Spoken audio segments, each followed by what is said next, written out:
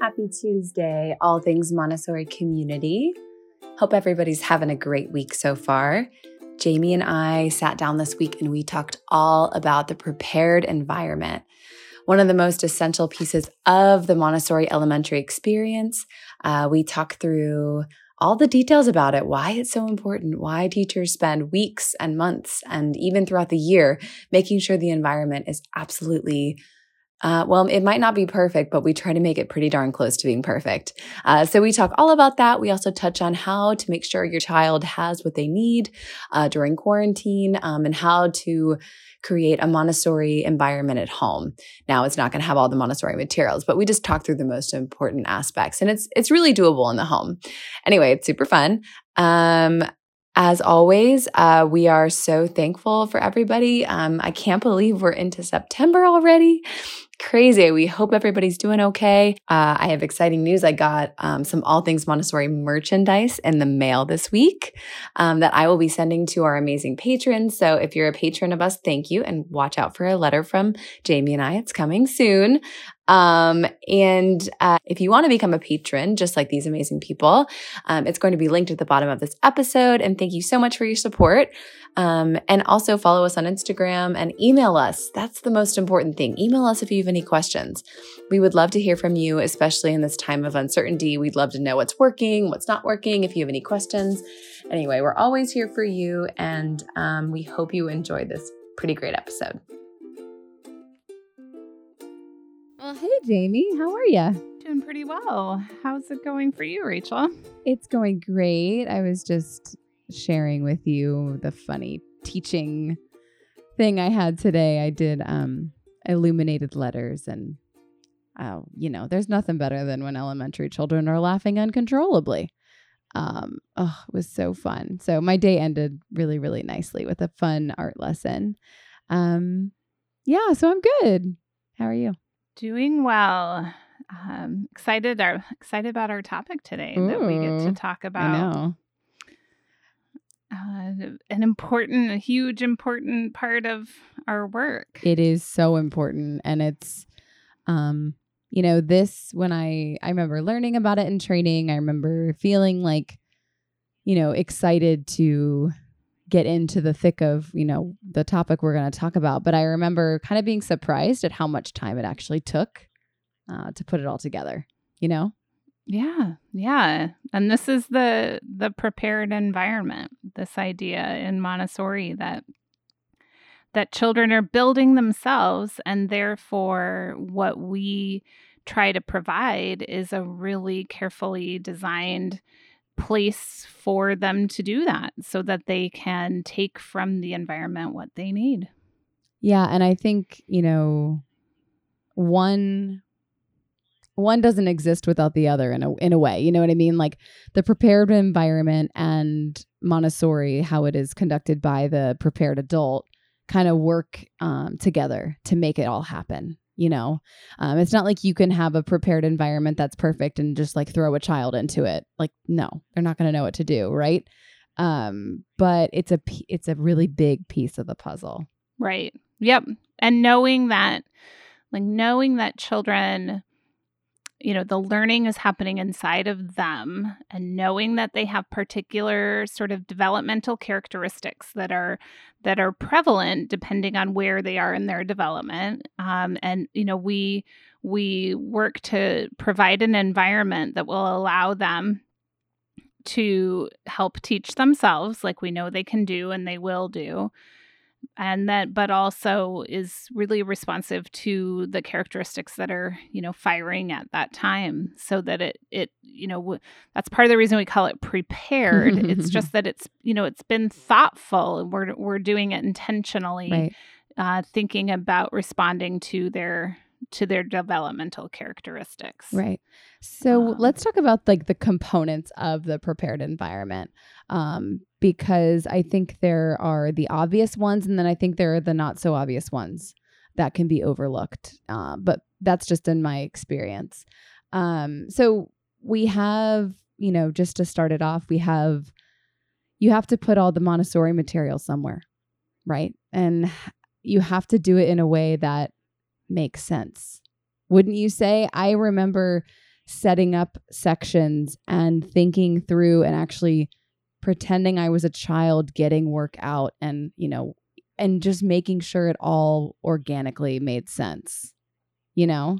I think you want to take away those the unnecessary obstacles, or wait, oh, this wasn't as easy as I thought to get this, or oh, this is up too high, or oh, that material, that would be weird if it was right next to that one, or yeah. So I think a huge part of like what we do especially, at the beginning of the school year when we're in person, right, is we think about our classrooms, and we spend a lot of time physically arranging the classroom. And I know that's something I rearranged every year, at least once a year, to just tweak things or try something new or add something exciting to the environment. So figuring out how to arrange it is important. And, at the elementary level, there's not a strict order to put the materials on the shelf. So generally, like you're saying, you're going to think logically what makes sense for the children, generally group them according to their academic subject area, and have some logical placement of things based on that. But the elementary doesn't have a strict order. Now, the primary environment is set up in a far more linear, by the subject area, and then the order sort of the materials on the shelf is pretty clear. And that's one kind of difference in the elementary, but definitely considering what's gonna make sense, and also what's gonna be attractive. Right. I was just thinking that that is such a big part of it. The environment, quite frankly, is supposed to be beautiful. It's supposed to be enticing. It's supposed to be relatively clean, and it's supposed to call to the child in a way that's like, oh my gosh, I want to work with that so badly because it's just beautiful, Yeah, beauty's a real important sort of aspect of what we think about with the prepared environment for Montessori children, that we want it to be attractive. We want everything on the shelves to be as beautiful as they can be. And we're going to apply an aesthetic more like you would decorate your home, not like I'm preparing this for children, so it has to be sort of kitschy, right. Get stuff from the, I don't know, strange decorations that our culture makes for children. In fact, we can apply sort of our general aesthetic we would use in our own homes for our classrooms, carefully chosen artwork and artifacts and plants and other things that really beautify the classroom. Yeah, I mean, putting your own personal touch is really crucial because it can be really subtle, but it does create that like home-like environment that will soon become, the children's second home anyway. So you want it to feel comfortable and nice and a pleasant place to be. And I have to be honest, after I took Montessori training and then I was in the classroom, it really changed the way I saw the world and my spaces around me. And it kind of changed how I set up my own home. In a way, I really have just become way more thoughtful about where things go and how things are placed. It makes a really, really, really big difference. It does. It does to just the general sort of atmosphere of any space. And then in the classroom, in particular, when you have 25 to 30 humans working in there together, right. Knowing that everything has a clear place, that it's carefully maintained, and all of that is just, it makes it much easier to work together. It sure does, because you're not tracking things down all the time and all of that. That's why in a Montessori environment, all things are also on open shelves, so that the children can get them themselves. And that's not how Montessori started in her work with children. Right. She had things put away in cupboards like we often do with children, but she actually found that they could get things themselves, and so that we do have everything out on open shelves, attractively displayed, beautiful containers, trying as much as possible to eliminate plastic or non-natural materials, wood, clay, metal containers, other things like that that are natural and beautiful. Mm-hmm. Yeah. And just a note here, Goodwill, TJ Maxx, there are just so many little containers out there in the world that are not very expensive. And they're still going to be beautiful too. Like I found some of the most gorgeous things at a thrift store or a yard sale, or, it doesn't, it's just always kind of be looking for like those little containers, or I would always use napkin holders or napkin rings or things like that to hold cards or certain things. Because again, when you're straying away from plastic and, fake looking materials or just, not well kept materials, makes a really big difference, because when you choose these things and you take the time and you look for those beautiful things, and I wanted to say thrift stores because it doesn't need to break the bank, it just needs to look natural and beautiful. And what I'm trying to say is there's a level of respect that's then conveyed to the child, that they're going to treat that material with care more so because it's beautiful. That's the reason why we have glass in the environment, because it's like a level of trust, like, yeah, you're old enough to use that or to carry that glass tray, of course, and yeah, it might break, but that's part of the experience, is using those real things. Yeah, they get real clear feedback, right, of how they need to, moderate their movement or whatever when they experience that something breaks. Right. And yeah, going to thrift stores and other places is a great way to find unique little containers, and 50 cents here, $1.50 there. Yeah. You can find a variety of things. So getting into that habit of, constantly being on the lookout for those kinds of objects that you can have to beautify your classroom is just an important part of being a Montessori practitioner. Stopping by another thrift store, or, let's pull over to that yard sale real quick.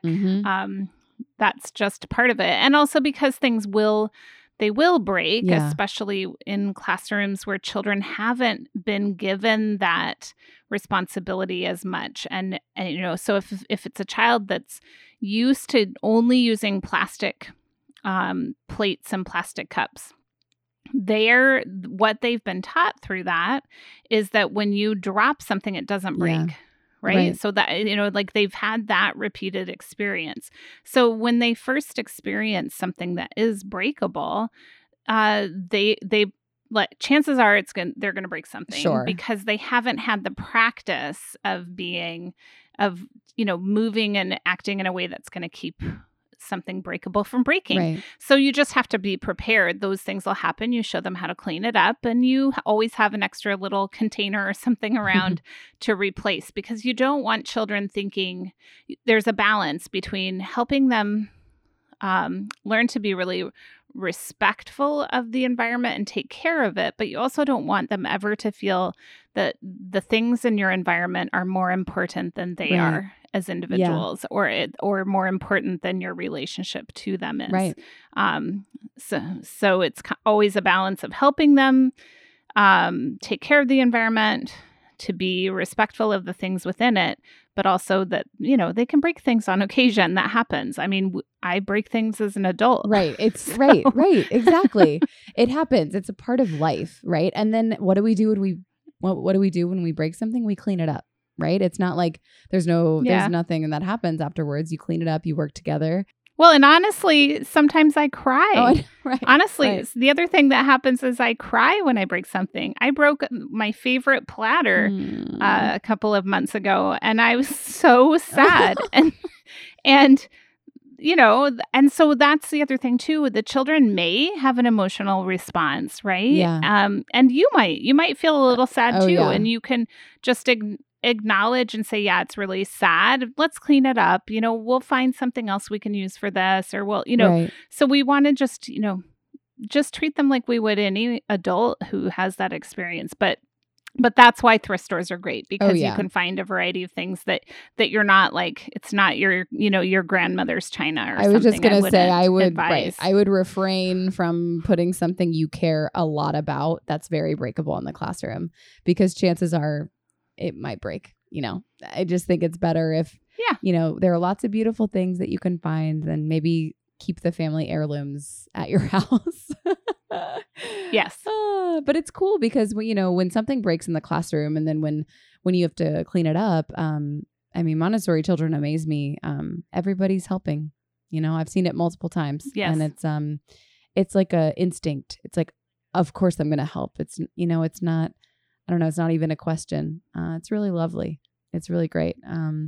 I've seen that on more than one occasion. It's pretty awesome. And that brings up, that's part of the psychological environment that we prepare. So there's this physical environment that we really, we can see, and we're all struck by the different classrooms. We like to visit each other's classrooms and see how things are set up, or the different containers you use, or all of those things. And that is a huge part of a Montessori environment. But there's also this whole intangible psychological environment of, this is a place where we can make mistakes, and it's safe to do that. It's, you can take risks and fail, and that's okay. Right. You know that you're loved and valued. You know that you're going to be treated with respect, and you're going to treat others with respect. That this is a place we work. All of that is some of the psychological environment that we also have to prepare as well. Sure. And that's what you cultivate throughout the whole year. And you really harp on that in the beginning. Because as we've said before, it's really hard to backtrack if we don't set kind of the culture of work and those sort of expectations up front. It's hard to make up for that. And also, just to add though, it's a place to make mistakes. It's a place, as you were saying, but it's also it's a safe place, and it's a place to have fun and to be yourself too. Yes. And that's just lovely. It's great when the children, I think all of my students that I've ever had, always when we'd go on break, or even sometimes the weekends, they would be disappointed that they couldn't come to school on Saturday. And I would say, well, I'm not going to be here, but you can try to get in the door. But I need a break. I will not be attending school. No, but that says to me though that they did find home and safety and security in the environment, and that's another really, really important piece of it. Yep. So I want to talk about the one that the part of the prepared environment that always gave me trouble. It's sort of silly. I always struggled with the supply shelf because I think it's really important, obviously, and it's also the most it's going to get the messiest the most in my experience, because people are constantly using it. But I think the supply shelf, that should be a place where a child can go, and either if there's something not there, they can let somebody know. Or if they go, then they should be able to get what they need at the supply shelf. But it always gave me trouble. And it was one of those things I kind of discounted. My first year, I did not have all the supplies I needed. And I just kind of felt like I was constantly playing catch up with that silly supply shelf.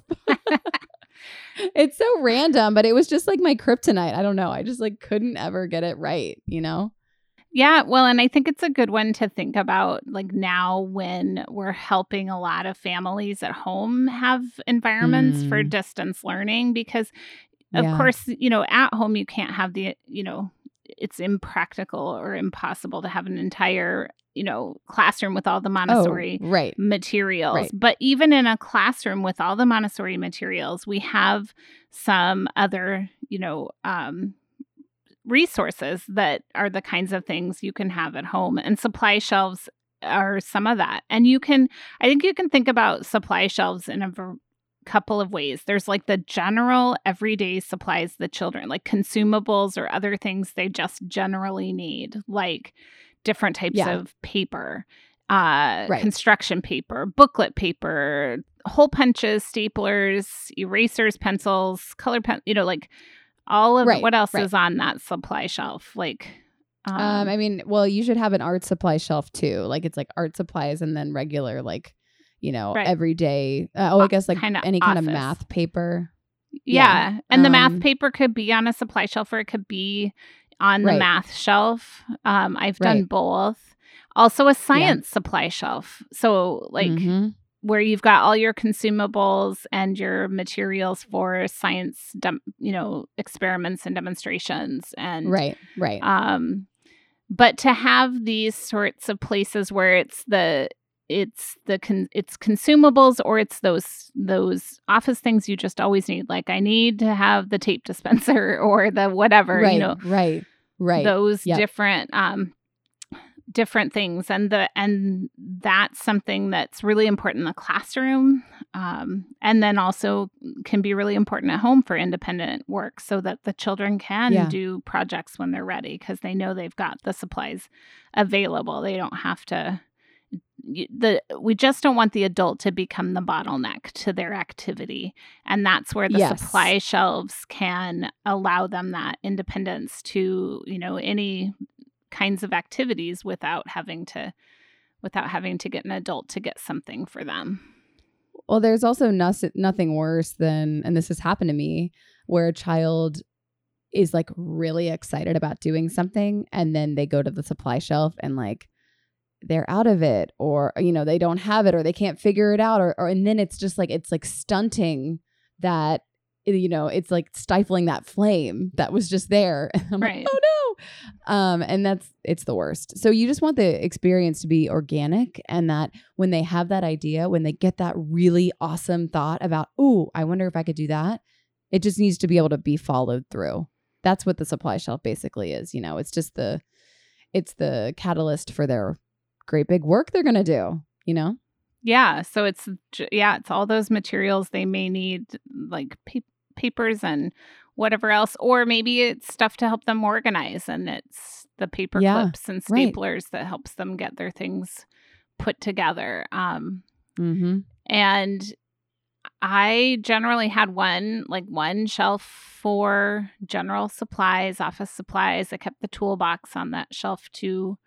And then I had several kind of art supply shelves and then some science supplies as well. And, it's okay to have limited amounts out of some of these things on a given day so that you can kind of moderate how much is being consumed in a day, or you have a better eye on it, you or your assistant.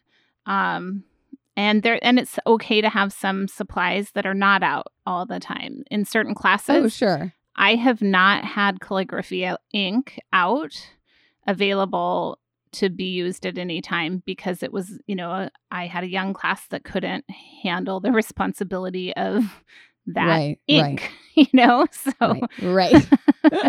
And I wanted, they could with some supervision but I didn't necessarily want them to have it when I didn't know they had it. So, of course you can make some of those decisions depending on your group, but as much as possible. My version of that was watercolor paper, because, we just were doing very quick watercolor paintings.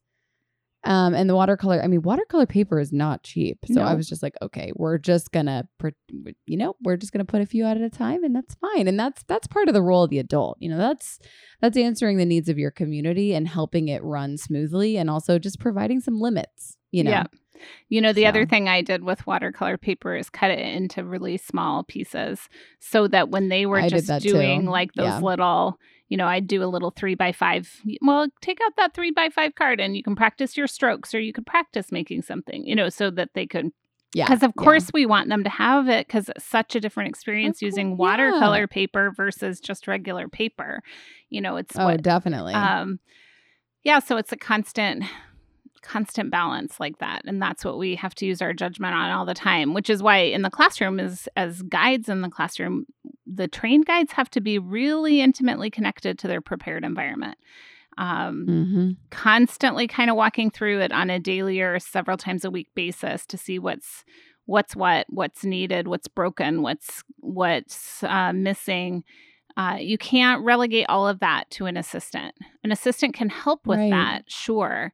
Right. But the assistant isn't trained and doesn't have the knowledge in quite the same way. So it's still really important for guides to really check their environments, ideally on a daily basis, before the day starts or at the end of the day when the children are gone. Right. Or maybe you'll see, this has happened to me. I've seen like a shelf or something that hasn't been used in a while. And then I'm like, okay, well, why? Is it because I haven't, given a lesson on that in a while? Is it dirty? Is it not easy to use? Does it not make sense? Like, there are definitely tweaks and things you can make. I mean, I don't recommend just reorganizing your classroom like all the time, because the children are going to be really thrown off by that, because they get really into their classroom. I mean, I think if something's not working, definitely, mix it around. But I mean, this might have been a little bit too much, but if I needed to fix something or move something, I'd usually just sort of give the kids a heads up. And now it wasn't a big deal. It was like I would move a shelf,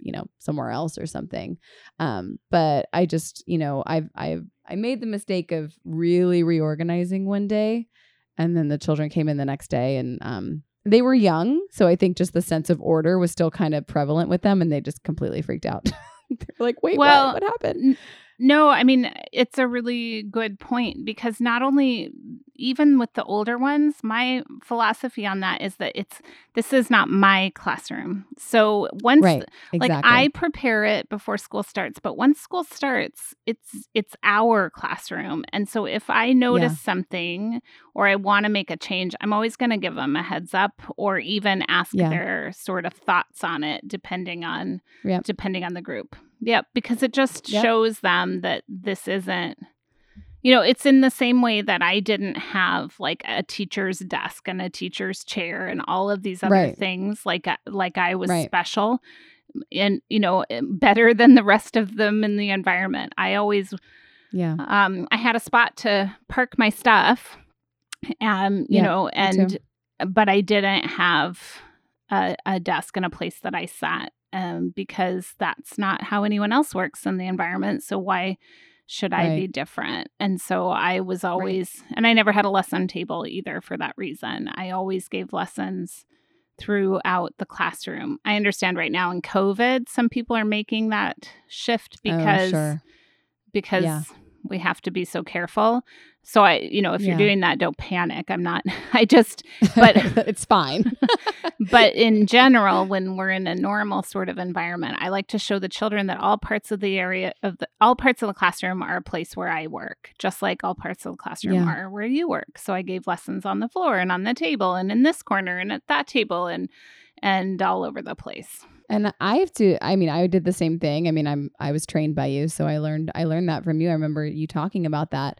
And I remember trying out a few things, like maybe one day I was feeling like a little bit lazy or something. And so I was like, okay, I'm just going to give lessons at this table. It is so boring. It's not as fun. I felt like it wasn't the same experience. So I completely just threw that out the window, because when you're giving lessons outside on the floor, at a table, at a chowkey, like whatever you're doing, it really adds to the experience. And again, yes, you're the guide. Of course you are, obviously, like you are in charge, because it is, you are implementing, you are showing, you're the Montessori guide, you're doing the education piece. But when you get down to their level like that sense of respect, that trust, not only is it gonna, the children are going to, listen to you a little bit more and just be more into the lesson, but it also it shows them that, like, yeah, we're all here to learn together. Like, I'm not just here to just talk to you. Like, we're here to learn together and do all this stuff together. It's more collaborative. Yeah. I find that Montessori children love working on the floor. Love it. And so I was just going to say, when you're preparing your environment, make sure you have space for, maybe a group song or something, or a group meeting, but also plenty of space for the kids to work on the floor. Because they love it, in my experience. I mean, my kids did, but yeah, you want to try to make sure you've got floor space for any number of things, especially like timelines or checkerboard. Yeah. There's a variety of things that work well on the floor. And I never had a very large classroom. I had 3 different classrooms, well, 2, I guess, and each of them was under 1,000 square feet. And we had to have all their like cubbies and coats and shoes and everything like that in the classroom too, so that I didn't have a hallway. I walk through some schools with hallways and just in awe of what that's like to have that space. But because I never did, I'm like so envious. And so we didn't have a constant open space for even, the whole class to sit together or sing a song or anything. So when we had to be very intentional when we were going to have the whole class get together, which, by the way, does not have to happen every day that the whole class sits down together. This is something I see, and I don't know why people do it, because there's really no reason that every day you would need to get together as a group. But when we did get together as a group, we'd move tables. We'd move tables out of the way and make space so that, because otherwise when we'd sing at times, we didn't have to sit in a circle. We'd kind of group together however we could, but if we needed to sit in like a circle and be together as a group, then, and even sometimes for read aloud when they would, sprawl all over the floor, we'd have to move tables to make the space for that. Yeah. Every classroom, I don't know, in my experience, no classroom is going to have exactly everything that you want. There's always going to be a few things that you really have to just sort of work around. And it's doable. I always, what I envisioned for my elementary classroom is that there would be a door to go right outside. I taught in this classroom where that was the case. And I was like, this is the coolest thing ever. This is one of the things I must have. I never had it. And it was fine. Yeah. It was not a big deal. We totally made it work, and we did have a nice outdoor space. It just took a little bit longer for us to get there. So And I had a door to the outside, but the outside was like a little sidewalk, and then it was our parking lot. And so, so it wasn't right. And we didn't have an outdoor space attached to my school, so we had to cross a busy street to go to a city park. But you still can make do with that, right? I mean, I taught for 10 years there, and we could make that work. There's all sorts of, there's the ideal, I think, that we try to project on training courses, simply because we know that it's not possible to always achieve the ideal, but we want you to have the sort of sense of what you can be working toward and the basic principles, so that you can then make the compromises, like use your judgment to make the compromises you have to make in your own individual environment, but keeping in mind, you're going to keep in mind the principles of like beauty and order. So it's organized, that we've kind of talked about, that it's limited, so that's the other sort of thing, that we really try to keep the environment prepared with just what the children need, just what they need. Yeah. Right. And so that means sometimes something new might visit the classroom, but it doesn't have to stay on the shelf all the time. And in the same way, when a material is no longer needed in your classroom because everyone's done with it, then you can free up that shelf space too, as well. So we can be really thoughtful, but we just want to limit our environments, so that children go out. Yeah. Exactly. Yeah, they shouldn't have the answer to everything within the classroom. That is not what we want. It is to inspire, and then, yes, of course, to go out. And I just have to touch on that, I know that everybody's prepared environment, whether it's one you're helping parents cultivate at home because you're distance teaching, or if you're in the classroom but you're masked and everything has to be spread apart and sanitized, and I know that a lot of you have just been, carefully thinking through all of this. And the prepared environment is just going to look a little bit differently, but there are still those elements, like you were just saying, Jamie, the limiting, the beauty, the calling to the child, the organization, of your personal touches that can all still be there, even in this bizarre time. Right. But, yep. And to, I think, recognize that, the children aren't used to just sitting in one, Montessori children are not used to just sitting in one space and working all day long. And so depending on how things are going either at school or at home, or how, just having that and keep that in mind and try to think of ways children can have more than one space to work wherever they are. And I know it's hard. Oh, for sure. I know it's really hard right now. And I know the limitations, but, being creative, we're seeing such incredible creativity of how people are adapting to this new reality. So just offering that, ways to be creative and allowing children to work in a variety of spaces, but especially at home, don't feel like you just have a desk and a chair and that's where your child's going to sit all day. Like, they should be on the rug or out in the yard or any number of things as well. Absolutely. I think if you can go outside, try to do a lot of outdoor stuff. We're entering a pretty temperate time. So there should be lots of opportunities to get outside. And that is a lot less stressful in terms of COVID and things like that if we're outside in the fresh air. So best of luck with everybody in their prepared environments. And again, don't be afraid to look at it, to critique it after, you might have worked so hard on it all summer.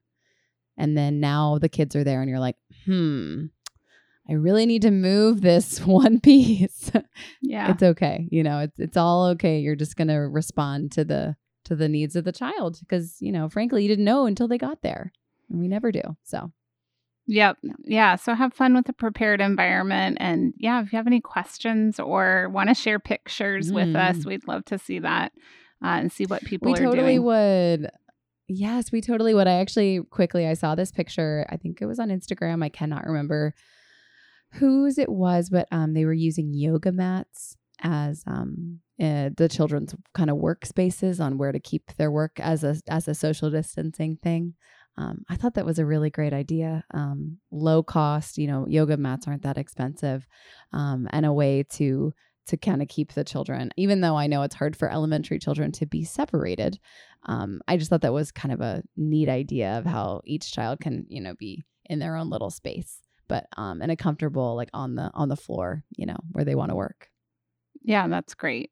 That's great. I mean, the picture was super cute. Such tough times right now for everyone, but hopefully you're managing, you're creating it or creating spaces for them or helping their parents create some nice spaces for them to work and keeping in mind the importance of that space for children's development.